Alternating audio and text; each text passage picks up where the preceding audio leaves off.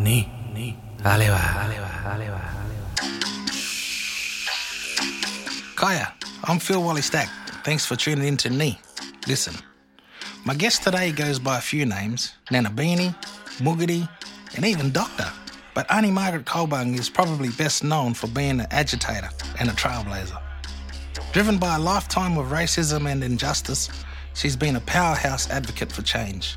In our yarn today, we hear all about how this smart kid from the bush went on to revolutionise healthcare services for Aboriginal people in Western Australia. A life's work that earned her an honorary doctorate of science.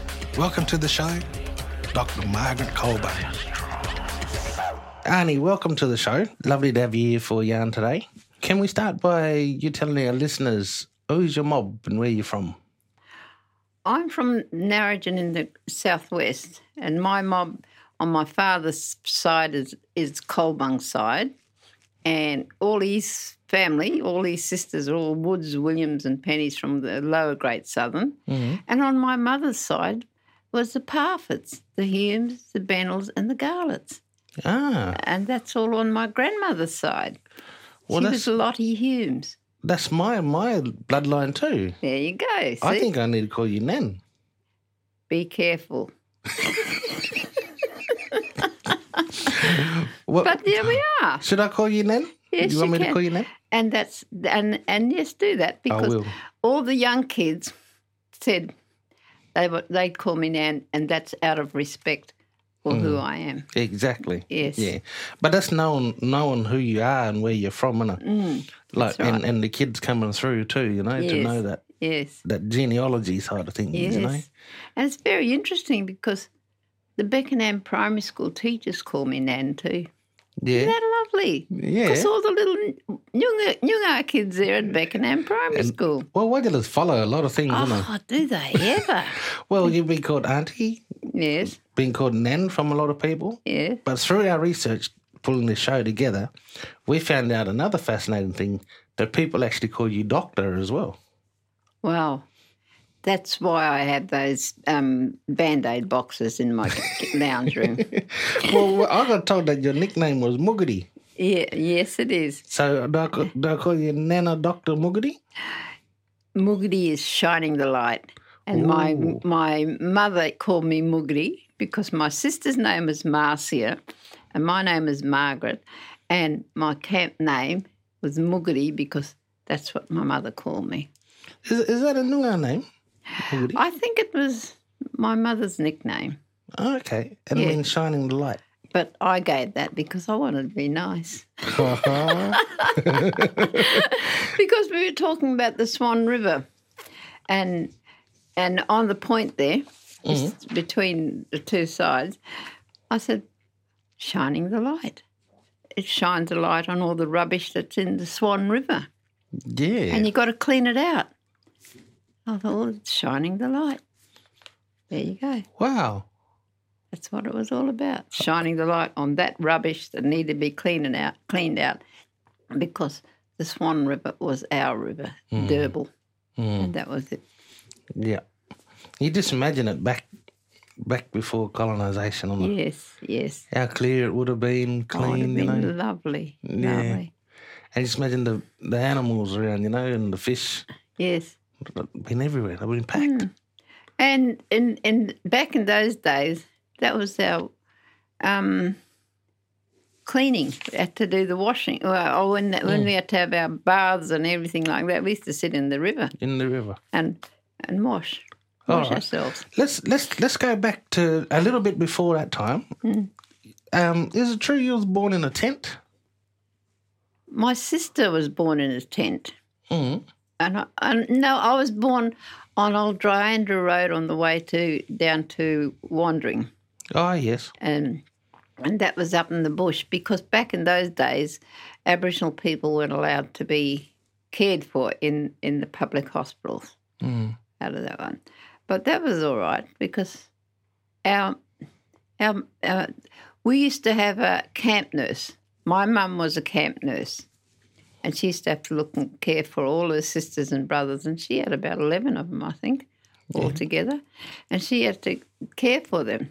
And one of my aunties, she delivered when Mum was pregnant and she was in a camp, in a tent, and my auntie, who's from Collie, she delivered one of my sisters. And those kids are now, they're all, you got the Nestarides. That's all her grandchildren. And that's where it all came from. So, and when we go to Narrogin, I show them the tree where great-grandmother was born. Oh, and they just hug that tree. They think it's so, and I just feel so, I get so choked up. You know? Well, that's what regular fellas don't realise too. The significance of a tree. Yes. That one tree. People would be driving past that tree all the time, you know. They did. But they don't know the story. They don't know the story, and that's what that tree.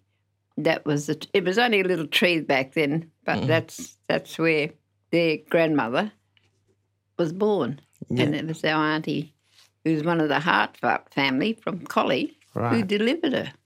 Wow! Isn't that lovely? Yeah. Who delivered you? Oh, I think they're sorry now, but never mind. I think it was my grandmother, because she was also a midwife. Yeah. And she did all. And my grandmother.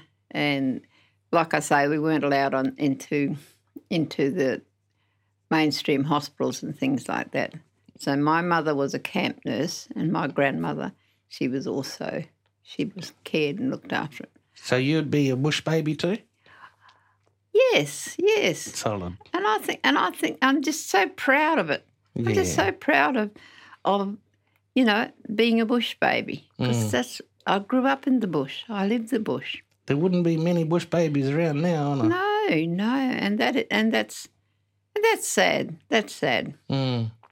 Because then along the way I took up nursing, and I thought, well, no, I'm going to make sure my people live a long and healthy life. Yeah. So that was my role, caring for my people. And you'd have picked that up, obviously, in your childhood, didn't you? Yes, my mother. Caring for others. Yes. What was your childhood like? Oh, I think it was. We had to know our place. We weren't allowed to.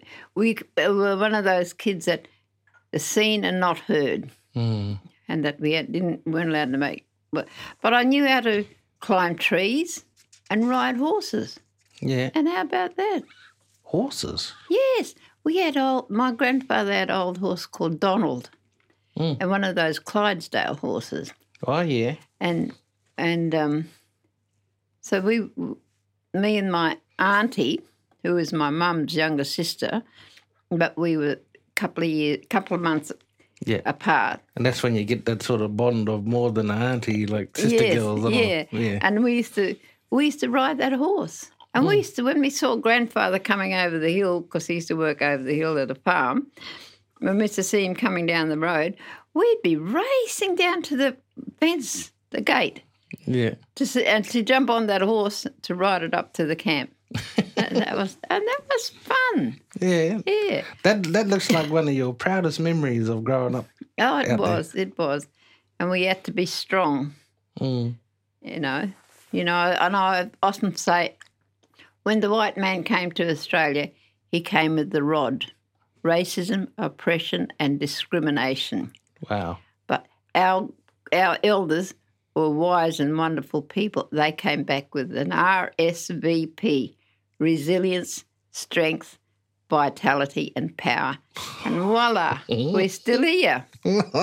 That's too good. Yeah, and that's it. That's too good. Then you sound very cheeky. Don't say that. Don't say, because I've been told to behave myself. No, you don't have to behave yourself in here. You go for. Did you get up to much mischief when you was a child? I had to know my place in the family, but in the schools it was very different. It was very different. No white kid put us down. Yeah, and that was it. Tell us about the switchy stick. The switchy stick. The switchy stick was, you get straps and belts and everything like that for flogging.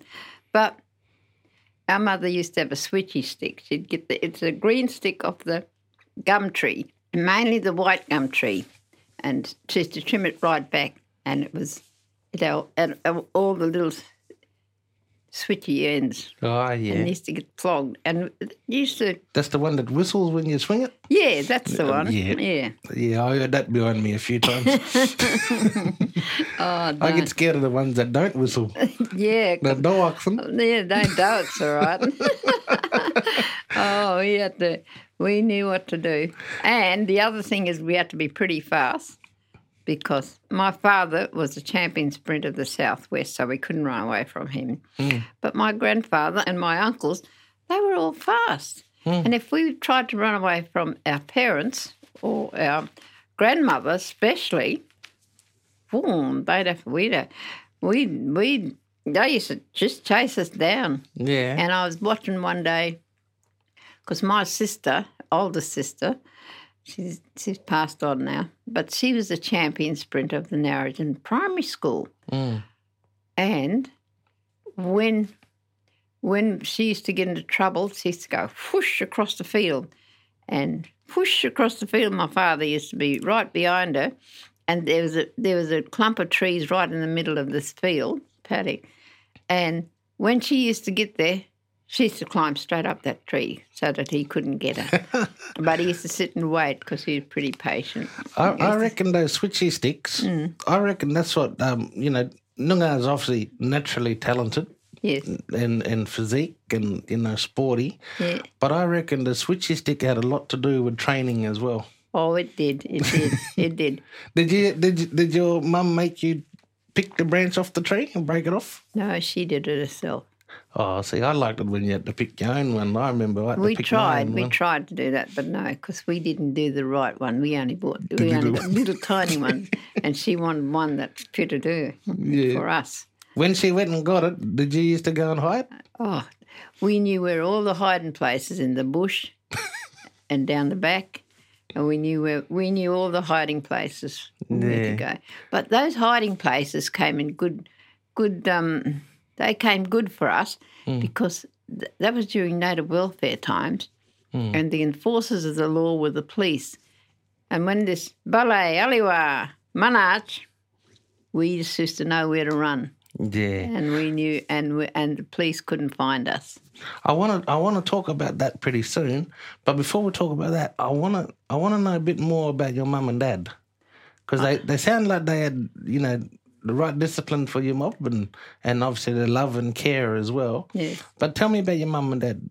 Where are they from? What did they do? Well, my father's from Albany down the south. He was born in Kendenup, down near Mount Barker, and he was lower south, and he's got a big family, and he's got a couple of his brothers went up to Mora and stuff like that, and they're down there. That was so I pretty well cover the southwest. That's what I've noticed. For relationships, Yeah. And then that went as far as Wagen, Katanning Wagen. Yeah. And then that's when the Humes, Garlett, Bennell family took over, because my mother was a Parfitt and my grandmother was Lottie Humes, and all her family married into Bennells and Garletts and things like that. Yeah. And it covered the rest of the state, rest of it, up to Mora. And I think, well, I got the whole state covered. You can go anywhere. Yeah, I can go anywhere. Yeah. Not really. We weren't allowed in certain places, and we knew where we weren't allowed to go because the law was laid down by our elders. Yeah. You can't go there. You're not allowed to go past that rock. So these are the sacred sites we're talking about. Yes. Well, you got to go this way. So you was brought up on the cultural knowledge, the Karijin as well. Yes. And our most aggressive language was sign language. And it was this. Yeah. Yeah. Flogging. That's it. But that's international, isn't it? And I think that's why, like with our sign language and our artwork, that can talk to anybody else, and that's what the message sticks in that that went out with the old fellas, and to different language groups. One guy, Yamaji, right up, and it's those symbols and those sign languages that we I often communicate. wonder about the Doaks. They were big, thick flogging sticks. Yeah. And they were usually made for the men, the young men who didn't do as they're told, and they were called Doaks. But the women weren't flogged, weren't used. That wasn't used on them. It was only the men, because if they didn't do as they were told, they had a law enforcer in the family environment who used to go and flog that mob. Wow. Because I tell them that there's Granny's law, because she was the elder. The enforcer of Granny's law was my grandfather, and his troops was all his daughters. Oh, now about that. That's solid. And that's how it used to be. Yeah. So if there was domestic violence with their brother over there, the daughters used to go and flog the brother. Yep. Because of domestic violence in the family. That's what's missing today. And that's exactly right. That's exactly right. Yeah. Our old fellas, they had ways of handling things, They did. And problems. Yep, they did. Yeah. And we always used to know when something's happening because we had to go that way. And no language, no words spoken, and that's what we had to do. Like you said, everyone knew their place, isn't it? Yes, we all knew our place. Yeah. And that's so missing today, Nan. Yes. I sat under a tree on top of the hill there at Granny's camp in Culbong Road, and with an anthropologist, Graham Tyndale. And years later, I read his book, because he sat and he interviewed my grandmother and her sister, Aunty Kickett, and he interviewed them. And I was sitting thinking, and I was only a young kid back then, and I had to sit still. Got to be seen and not heard. I had to sit still. And I was thinking, now, how did I remember all this stuff? But I think I remembered because what he'd written is not what I knew my Nana and her sister would say. Yeah. It was his interpretation of that interview. Yeah. And I told him that too. I said, that's not what they would have said. Yeah. They wouldn't have said that because they had too much respect for each other. And if the families were fighting and feuding, they'd deal with it another way, not that way. I've always talked about that to a lot of people who read our history of textbooks that was written. Yeah. And you're right, it's their interpretation. It's their interpretation. I'd rather go by the stories that our parents told us and our grandparents and our great-grandparents, that story. Yes. And that's what it is. Yeah. Because they were enforcers of family law and they knew how to deal with it. Yeah. Well, you go that way. Yeah. Or you got to go and camp. And because they were camps, they could just go over there and pitch a tent and stay there, but they weren't allowed past this bush or that way, and you had to stay there. And that's all the cultural teachings, eh? Yes. And that's the blackfella way of teaching, and the blackfella school. Yes. It was our But law. your dad was really determined to put you into the whitefella school too. He was. He was determined. Because he said I had to go to the white man's school to learn how to speak their language. Why was it so important? Because, I mean, he couldn't read or write, and he lived in the southwest, and he was determined that we had to learn how to live the white man's life in order to survive. And that's what he said to my mother. They have to go to school. And when the school wouldn't take us, when we weren't allowed to go to the school classroom, my mother sat outside the headmaster's office for 4 days in the week, sat there with me until the headmaster gave me a classroom. Wow. And she was determined because her husband, my dad, said we had to go to school to learn the white man's way. And then I'm thinking, well, look, 30, 40 years down the track, I still don't know the white man's way. I don't think they do too. Yeah, well, this is it. This is it. That's amazing. You know, your mum 4 days in a row. Yeah, she just sat there.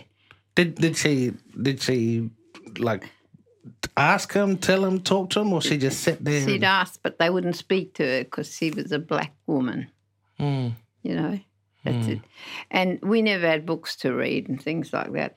And one of the things that we learnt was numbers. And I was good at arithmetic and mental and all of those sort of things. And I used to get top marks. Yeah. But the teacher said I was cheating because all the kids around me, they all got top marks. Yeah. And how did that make you feel? But I'd just been a little Noongar girl just doing her thing. I just... Because you knew what was right and what was wrong. And that was it, because we knew all about numbers. And but if you're doing good, you get rewarded, you'd think. Yeah. And then I was sent to the headmaster's office. Or I was taken out and I was strip searched because I had written down all the answers. And I was strip searched because I had written papers all over me with all the answers on. And that was cheating. And then when I was moved from that group of kids away from them, their numbers went down and mine still went was up. Copying you. Yeah. They was copying you. And then when they moved me because I was cheating, their numbers went down. Their went down. And I still maintained my high scores. Yeah. And that's when I was strip searched because I had the numbers written somewhere on me. And they didn't have biros in those days, so they were pencils. Yeah. And there you go. They just couldn't believe it, eh? And they couldn't believe it. That's right. Yeah. Was maths, because you was good with numbers, was maths your favourite subject? Yes, maths was my favourite. That was my favourite subject. And because later on in life I took up accountancy and all of those and did... I'm going to bring my paperwork in next time when we sit down and talk. Our tax returns. And accountancy was one of my things, and I learned how to do bookkeeping and things like that. Was there many Noongars in school when you was there? No, because that was during native welfare times, and Noongars were banned from school. Yeah. But my mother was determined, and my father was determined too. So they used to take me in a little car, a little T-model Ford, park under the tree, and my mother used to walk me across to the schoolyard, and she would wait there until the school bell went and I went into a classroom. Wow. And then every afternoon on the dot, she'd be waiting to pick me up, take me, because if she wasn't there to pick me up, I would have been put in a mission. And that wasn't going to happen, because wandering mission at that time was wandering in not so much Rowlands but Marybank. Yeah. They were the main two. Yeah. Was you treated, I know, you was treated differently because you were so smart in class. So it seemed like they treated you differently like that, accusing you of cheating. But was they also treating you differently because you was Noongar out in the playground? Yes. Yeah. That's it. And one of the biggest things was toilets. We weren't allowed in the toilets. Now, I heard about this, that you had to wait until the white kids finished. Went to the toilet, yeah. But we waited near the bush. So one of the little kids couldn't wait. That was their toilet there behind that bush. And we used to stand around waiting.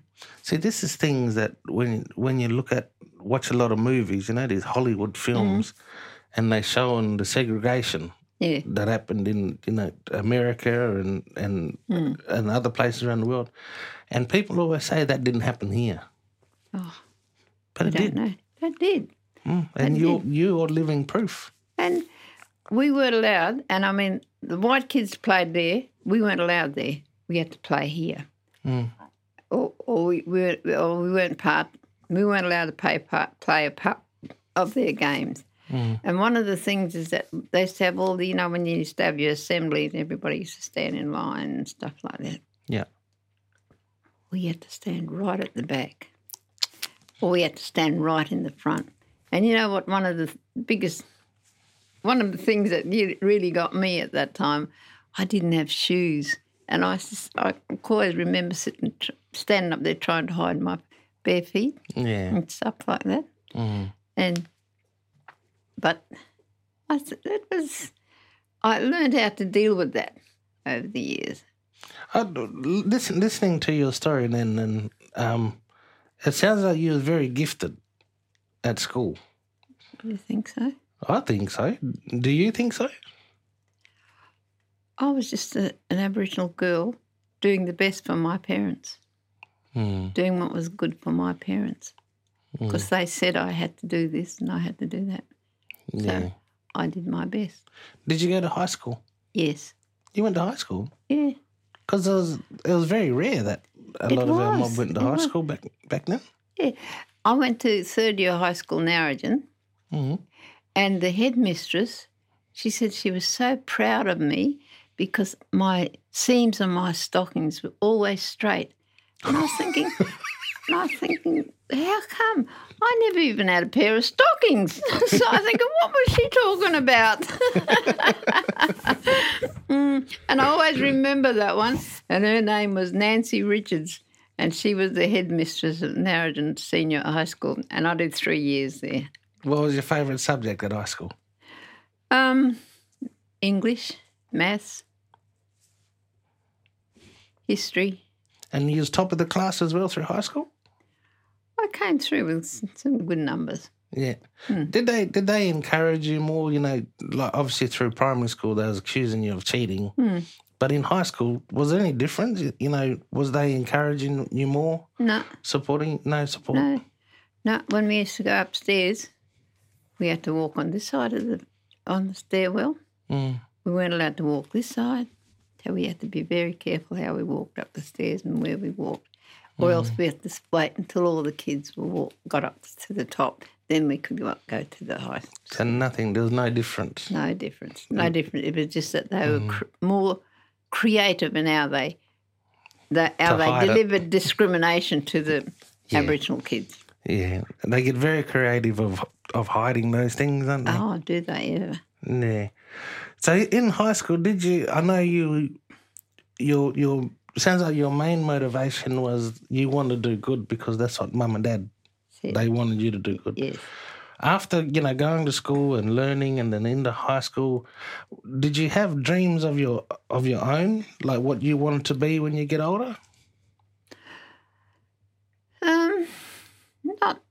Not really. I just wanted to do good for my parents, and my best subjects were maths, English, and all of those. So that's the field I sort of went into. That one. I love the fact that your motivation was to do right by Mum and Dad. Yes. And I think you did you must have made them really proud when you got a scholarship, huh? Oh, don't worry. And it came from the Condon Country Women's Association. Yeah. And it was the Daisy Bates Scholarship. And that was it. And that was, I was overwhelmed. Yeah. By that. I really was. I said, what did I do? You're just doing your thing, I'm just doing my thing for my mother and my father. Because that's what they said I had to do. Wow. And when I got the scholarship, I said, oh, my goodness, what do I do with this? I had to ask somebody, what do I do with the scholarship? Was the scholarship in Narrogin or did you have to move somewhere? Narrogin it was. But because I was interested in office work and all those sort of things, bookkeeping and all that sort of stuff, I went to school in Perth to the James Street Technical College to do office administration and things. Yeah. Because it had the subjects that I wanted. And then there was the art classes, the art school next door, so I did did art classes as well. Yeah. But one of my first jobs was with Native Welfare, working in their office as their little gopher. How did you feel about that back in those days? Because it was back in those days, Aboriginal people didn't get many office work jobs. So, and because my mother and my grandfather were very much involved with the police process, the harassment of the police and things like that, and other things, because Narrogin was the most racist town in the southwest, and they wanted to make those changes, and the police harassment and how the police used to, they were just locking up people for no reason at all. Because you knew all about that growing up. Yes. And what Native Welfare was doing. Yes. And taking our kids, or forcibly removing our kid. Yes. And then suddenly you're in the office where it's coming from. Yes. So you're seeing it from, in the line then. Yes, and I questioned the superintendent, and his name was Wright Webster. I remember that name. And Beale was his second in charge. And I questioned them about the process that was being used with the kids taken away. And they told me it had nothing to do with me, and I wasn't allowed to access their files. Yeah. That's it. And that, to me, was a big issue. But because of that, it was because of my parents. Everything I did at that time was for my parents, because my father used to work on the railways, and he was a hard worker and things like that. And as the money kept coming in and things like that, and I had younger sisters and brothers which had to be cared for, and I was just looking at you, and when you're talking about that part. When they said, it's none of your business, you can't read these files. It was all your business, isn't it? Yes. Because you had to hide. You and your family, brothers and sisters, you had to hide from the welfare. Oh, yes. You was on the road. Yes, it was all your business. And I'm just looking at you talking, and it's still like it hits a nerve there. Oh, it does. It does. And because you still live the life. The memories never go away. They're still there. And I remember when the police were chasing my uncles up in the hills just over the road on the Wickerpin Road from Narrogin, out of Narrogin, because that's where we live. And we used to go up the hill and play in the bush up in the hill.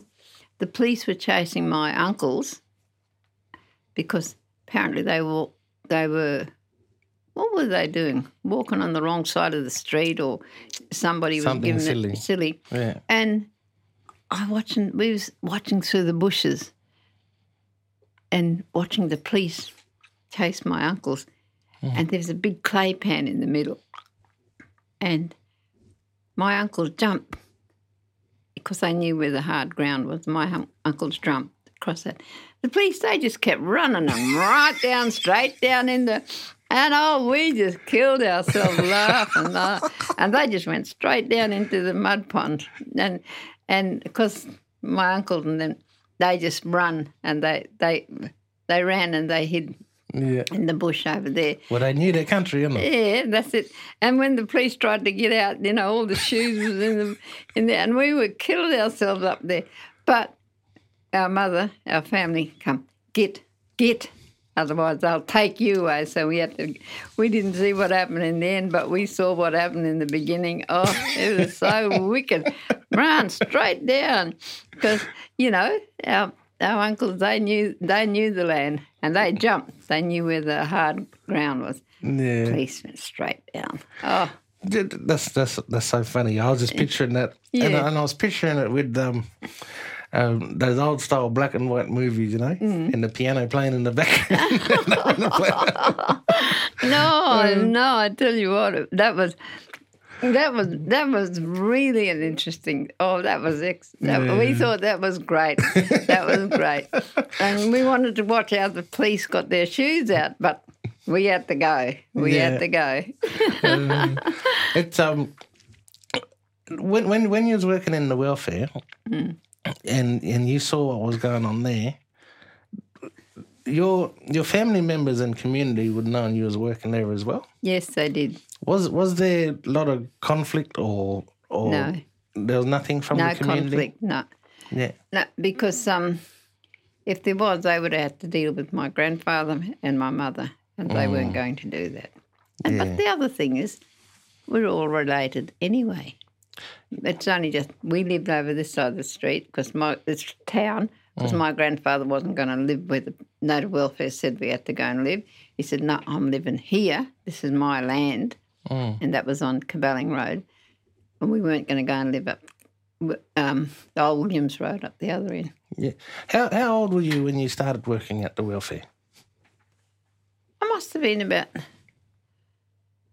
13, 14, 15 maybe. And then at 17, your life takes another turn because your mum ends up leaving. Yes. And you and your dad had to care for my sisters and brothers. But I think you had to make a big decision too, you know? About the kids and to do with welfare as well, is that right? Yes, that's right, native welfare. What happened there? We had to make the decision because, native welfare in those days, there had to be parents to look after the kids. Otherwise, the kids would be taken away and put in an institution. And one of the biggest problems we had, I didn't want my sisters and brothers going into a mission. Yeah. Because the only mission was Wandering Mission at that time and down Marybank. What was it called back then? Anyway, and I didn't want them to go into the mission. So I made a deal. I negotiated with Native Welfare to put my sisters and brothers into Sister Kate's. Now, that was an institution, that was a place for quarter caste kids. And all my sisters and brothers were half caste. So we had to I did a deal with Webster for my sisters and brothers to go to Sister Kate's. And Sister Kate's because that was here in Perth? Yes, Queen's Park. Yeah, and you was working down here? I was still in Perth, in Geraldton, but I came to Perth. When they came to Perth, I came to Perth and I worked in Native Welfare in Perth. Got a transfer. Oh, okay. So you was planning... I'm just trying to work out why Sister Kate's. Because working in Native Welfare, I heard about all of the happenings that were in the missions. Right. And I didn't want my sisters and brothers to be bashed and smashed and all the rest of it in the missions. So I did this deal with Native Welfare for them to go to Sister Kate's, which was a quarter caste, an institution for quarter caste kids in Perth. Yeah. And so when they were moved down here, I came to Perth and lived in Perth so that I could be, and I used to go out and visit them every weekend or every day off. Yeah.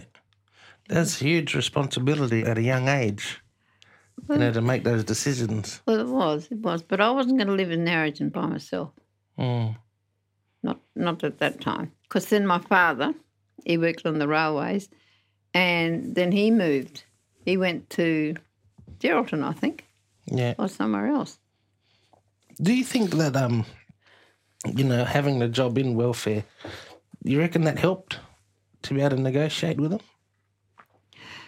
No, not when you got people who are arrogant, stubborn, decent people like the people I work with, because, I was black, and I had no say in any matter.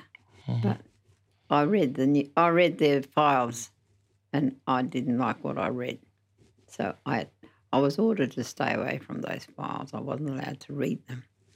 Yeah, it must have been heartbreaking, seeing the family split up like that. Yes, it was. It was. It was. Yeah. When you look back now, how do you feel about those days? I think they developed. We had to live the life, and we had to learn how to survive. So we grew stronger. Grew stronger in how we did it. Yeah. And we knew how to deal with racism and discrimination, which is right there all the way through. If do you think you'd do the same thing if you could turn back time? Yes, I think so, because I don't think there was any other way. Because I wasn't going to go to a mission or an institution. So they didn't give you much options by the sounds of things? No, they didn't. Yeah. But like I said, we're creative natives. And we had to interpret, translate and implement our way. And we did it. Yeah. Wow. Next chapter in your life, you Have I got another chapter? You got many chapters. Oh my goodness. You're a very creative native, like you like to say. But this is when you changed careers. And I think you went into nursing, is that right? Yes, I went into nursing. Yeah. Now, I read somewhere that you used to walk past Royal Perth Hospital to go to work. Yes. And then one day you just slipped in there and asked for a job. And is that how the story goes? Yeah, Native Welfare was 176 Wellington Street. Yeah.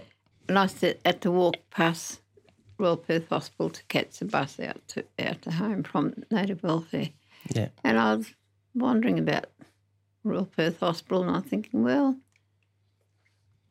I saw what they were doing, and of course, that was the major hospital for the whole of the state, and all our mob used to come down from Narrogin when they were transferred for major health checks and things like that.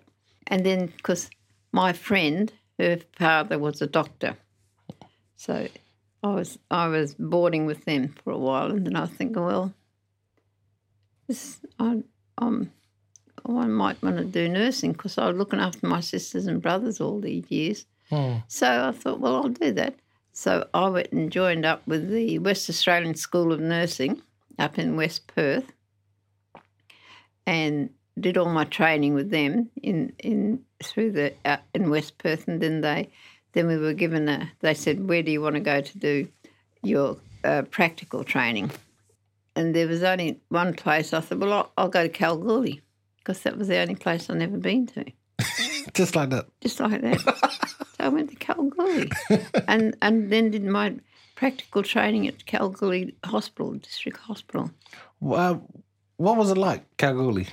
It was very different, but I tell you, I had to get the approval from my parents and we had to get the approval from the elders in Kalgoorlie for me to go to Kalgoorlie because I was out of country. Yeah. And they said yes. I like that. And they said yes, that I could go to Kalgoorlie. Yeah. And that was okay because one of the things is one of my grandfather's mother came from out of Kalgoorlie. So we had that connection. But then that's where I went. Kalgoorlie. That cultural respect's still there too. It was there. And protocol, isn't it? Yeah. And I went to the Kalgoorlie Hospital and my nurse's training there. And you know what? One of the things that happened in Kalgoorlie, was at Royal Perth Hospital. This white patient wouldn't let me touch her because I was black. And I had the expertise and the skills on that ward for that condition she was in. So I just said, all right. Yep. And then when the matron and the doctor said that I had to do this, and this for this pain, she had no alternative. But I tell you what, it really put her down. I thought, well, to me, she was just another person that needed help, and I was there to give it. But she didn't want it because I was black. No. Yeah. And that was, tell you what. But that's from her upbringing, you know. Yeah, that's from her upbringing. That's been passed on, you know. Yeah, and it's been passed on, that's right. And then your upbringing and what's been passed on to you is to help others. Yes, is caring for other people. And that's what I did. And it was very interesting up in Kalgoorlie because I was out of country in a different place. But then I did have some family out at Boulder who lived there, somewhere out in, which was Culbong's. So the connection was made. So in the health system too, you would have seen how Noongars would have been treated. Yes, I did. Yeah. I did, and especially Narrogin. And what changes needed to be made, I suppose? Narrogin, Nyunga's bed wasn't allowed on the wards. They were put outside on the veranda.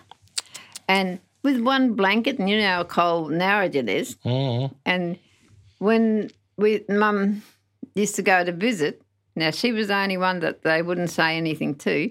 She used to take an extra blanket and take extra blanket or covering for those beds that were sitting outside in the cold wind.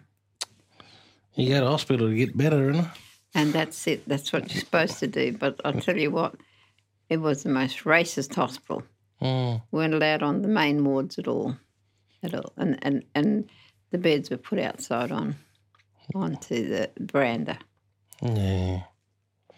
You met your husband and moved back to Yamaji country. Yeah. I met him in Port Hedland. Sound like you got around a bit. I did.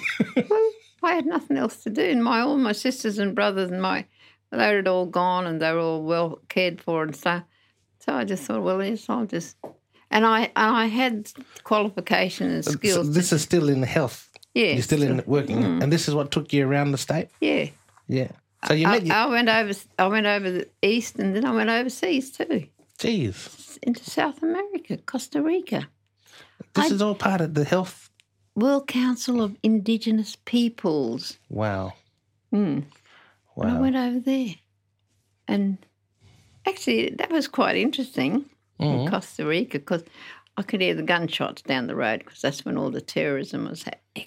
Yeah. But they needed assistance at the hospital to care for their people. So I did that.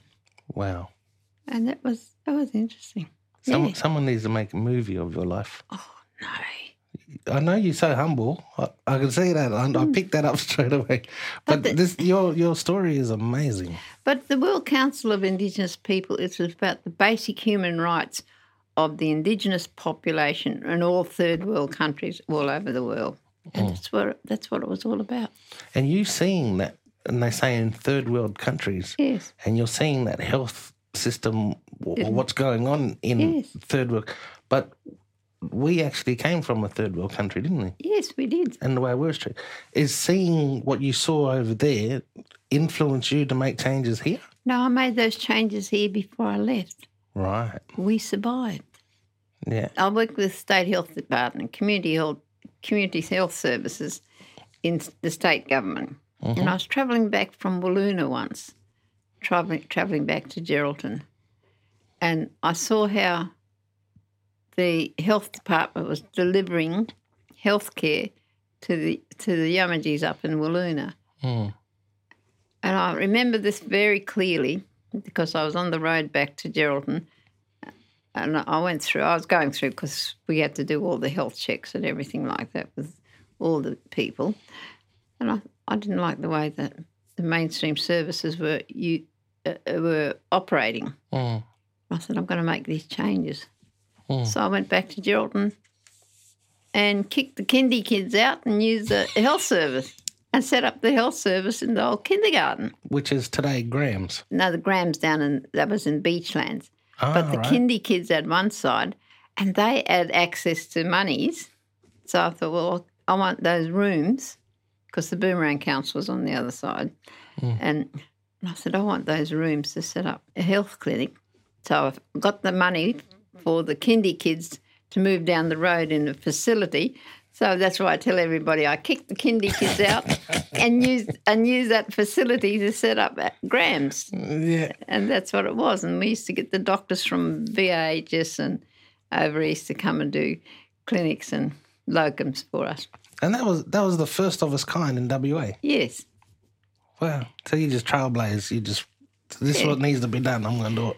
Yeah, it was something that needed to be done. Mm. Because being involved with health, one form or another, in my working life, I wanted to see changes.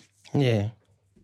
And I wanted to see it done our way because the way the white services were delivering, they didn't have a clue. They didn't have a clue what the Nyungas or the Yamaji people were saying because they couldn't understand their language. Mm. You know, the Yamajis, for a start, had different words for different parts of the body. Yeah. Even I didn't know what they were, but I used to have to get them up and, enough trust from them for them to explain to me what. But with the white fella. So you're breaking down the language barrier too. With the white fella, it was his interpretation. So their delivery of services did not meet the needs of the Aboriginal people. How did that influence the health sector? Was it the start for changes right across the board? Oh, the health sector wasn't very happy at all. They weren't happy. They was comfortable where they was. And they were comfortable doing nothing, not delivering a service to Aboriginal people because that was good for them. And our Aboriginal people, the Aboriginal people, their conditions, gradually grew worse and stuff like that. And some of them died and things like that. And it was preventable diseases and preventable deaths. And I thought, well, this has got to stop. So we set up our own Aboriginal health service, did our own training our way, and that's how come you got Marmudich. So what sort of changes did you make in the health system? Like what was they doing and what wasn't working? Then what did you do? I looked at their delivery of services. It was all right. It was all right because it met the needs of the individual. Yeah. But it was the way it was delivered to them, which was creating the problem, and that's it. So I thought, well, there we go. We'll just have to make those changes that met the needs of the Aboriginal people, and that's when we used Aboriginal words. Yeah. And doing it our way. And now you see when you go into doctor surgeries or whatever, you see all the posters up with language names of body parts and all that. And that's it. Because back then that was called racism and things like that, and it was strengthening and racism, making it harder for white fellas to live in our land. Yeah. At some point, because listening to you talk, Nan, and tell your story, and you was always, especially with that Wadjala yoga, that she wouldn't let you touch her. When you went to help. But it was all about helping people and doing it in the right way, in the most effective way. At some point while you was doing that, did you ever think to yourself, you're making history here? No, because I was just focused. I was just doing a service for the people, I was just delivering a service to people, regardless of colour, creed or who. Yeah. And that was it. It was all about the human rights and human beings. Yeah. You met your husband, you went back to Yamaji country, and you had 4 boys. Yes. 4 boys. What happened with your husband? What happened there? He was a Vietnam vet. Right. And he lived in Northampton, out of Geraldton. Yeah. And I met him in Geraldton, in Port Edwin, because he was, because I was doing some work with an old native hospital up there, and the lady who was running the hospital, she came from out of Northampton, Edie Rowe, and she came from out of Northampton. And so that sort of relationship that's where it started. I didn't like Geraldton very much, but I went to Northampton because I had a good relationship with my husband, his brother and sister at that time. Yep. And we developed programs and things that was going to be a benefit to the Yamaji people mainly out of that. And he had an issue that he had to deal with. And I didn't really know what it was until later on in my life. Then he said, I'm leaving. He was going over to Melbourne and then to Sydney. And he was going to be part of the Vietnam Vets Association and all that sort of stuff over there. Yeah. And that was it. Because you was a single mum and you was working for part of this time, What were your challenges there, as a working single mum? I think my challenge was at that particular time, my job, because I was a single mother, was for care and maintenance of my kids, the children. There are 3 boys that was in my care. Because one of the boys I put up for adoption and he went and lived in Melbourne. And the other 3, they were in my care, and I wanted to make sure that they had a good life, a strong and healthy life. So that was my job. So I had to maintain. I had to keep the job. So because nursing was my thing, and I went into health and things like that. Yeah. And it gave me that flexibility to be able to care for my kids as well as delivering my service. I wanted to ask you that question then, because when my parents broke up and I was just living with my mum and my sister, you know, and the thing that it made us really bond together, you know, and always as the elder son, trying to help mum a lot, you know, so, yeah. Yeah, that was it. And because they were there, and because my elder sister, she was up in Headland with her family, and she's starting a family up there.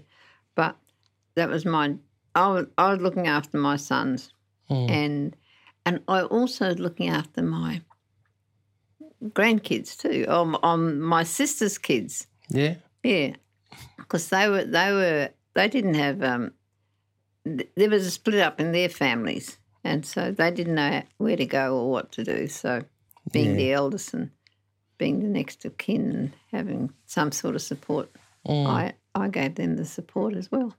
That's fantastic that, you know, your personal life from running alongside your professional life, you know, in the health service. And, you know, it's like none of that affected your job. You know, you're focused on what you had to do here, and you knew what you had to do at home with your boys. How long was you in the health service for? Oh, 10, 20 years. 30 years. Yes. Wow. You had such a strong career too, by the sounds of it. It was interesting. I enjoyed it. And if I had to improve on what was being delivered, I did that.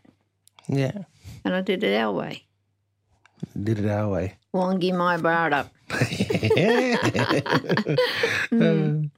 Now, you ended up retiring, and it was after you retired that you were recognised for your outstanding contributions to Aboriginal health and awarded a doctorate. There you go. There you go. That's what you think. There you go. I like that. When did you retire? Oh, my goodness. I don't know whether I retired. You never do, no? No. They just stopped paying you? Yeah, they just stopped paying me. So, and my money was all sitting fees or travelling, travel money or whatever. That was my money. That was my income. How did you feel when you got the doctorate? Overwhelmed. Did it mean a lot to you? Well, it was the least. I didn't expect it. Yeah. I'll tell you what, my granddaughter got it though. Eh? What did you do that for? Oh, is that how it came about? Yeah. Did she make it happen? Yeah. Wow.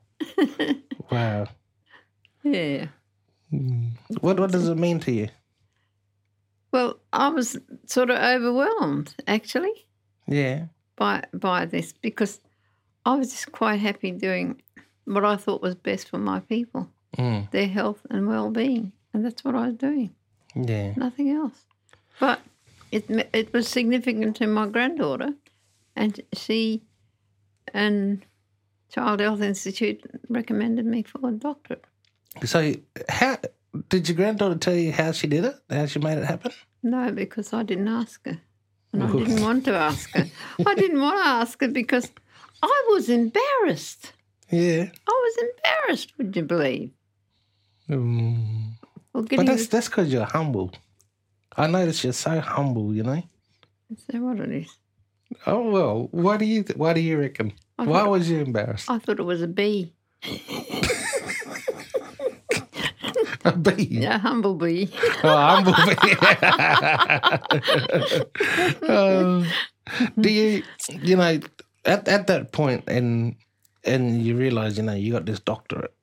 Do you ever just think back, I'm glad I did this. I'm glad we did this.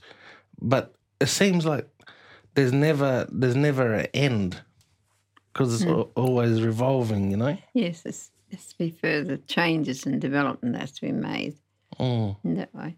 But you started the ball rolling. You started the changes by the sounds of things, Well, it needed to be because I was concerned about the health and well-being of my people and for us to go forward strong and healthy. And that's what it was all about. Yeah. The health and well-being of my people. Are you proud of what you've done? I suppose I am. I suppose I am. It's just something that bee coming out again. Yeah. I suppose I am. It just, to me, it was something that needed to be done, and I just did it. That's all there is to it. Well, everything that we've got now in the WA health system and the access that we've got as Aboriginal people is because of you. There you go, then. There you go. Look at that, eh? I must have been looking into the future. You was. This is the way we're going. Yeah. And I suppose that I wanted my people to go forward strong and healthy. And I wanted to give them that pathway. Yeah. And I tell my young fellas now, stay strong because you're our future, my future. So stay strong and secure. Yeah. And that's it. And see that path over there? That's the hill you got to walk up. Yeah. And there we go. Yeah. Well, you've seen a lot, you've experienced a lot, and you've changed a lot in your life. But you're still making those changes today. I still with the city of Perth. Because I don't know what... I get bored. I get bored and I go to these meetings and I think, what are you saying? I tell them, have you got otitis media? And they say, what's that? I said, loss of hearing, because you never heard what we said. And that's called otitis media. So you've got a hearing problem. Go and get your ears fixed. And you know where to send them. Oh, true. But you're sitting at the city of Perth on the advisory group. What's some of the changes, or what does success look like for you? Well, now I can walk up London Court without getting told not to. See? A simple thing like that, isn't it? I used to stand down one end of London Court, look up, and I was thinking, what's that? And then I used to stand down the top end. When we were allowed on Hay Street, I used to stand and look down. What's that? And then when I had when it was okay for me to walk up London Court, I walked up London Court. Well, what's so special about this? The sky's up there. What's so special about all this? I felt that I had to walk up London Court. But maybe it was because of racism we weren't allowed down there. But I think that when I was able to do that, that barrier had been broken. Now I could do it. And I did it. But it's the simple thing, isn't it? Yes. Of just walking down the street, going to the toilet. Yeah. Those simple things that a lot of people take for granted. Yes. It sounds like a song somebody wrote, but it's the simple things that people take for granted that mean so much to someone who come from places where they wasn't allowed to go to the toilet, they wasn't allowed to play with white kids, Yes. And we weren't allowed to walk on this side of the street. We had to walk on that side of the street, or we weren't allowed to walk this side. You had to walk over that side. Yeah. And they were, because we weren't even allowed in the town hall. Yeah. That was out of bounds to Aboriginal people.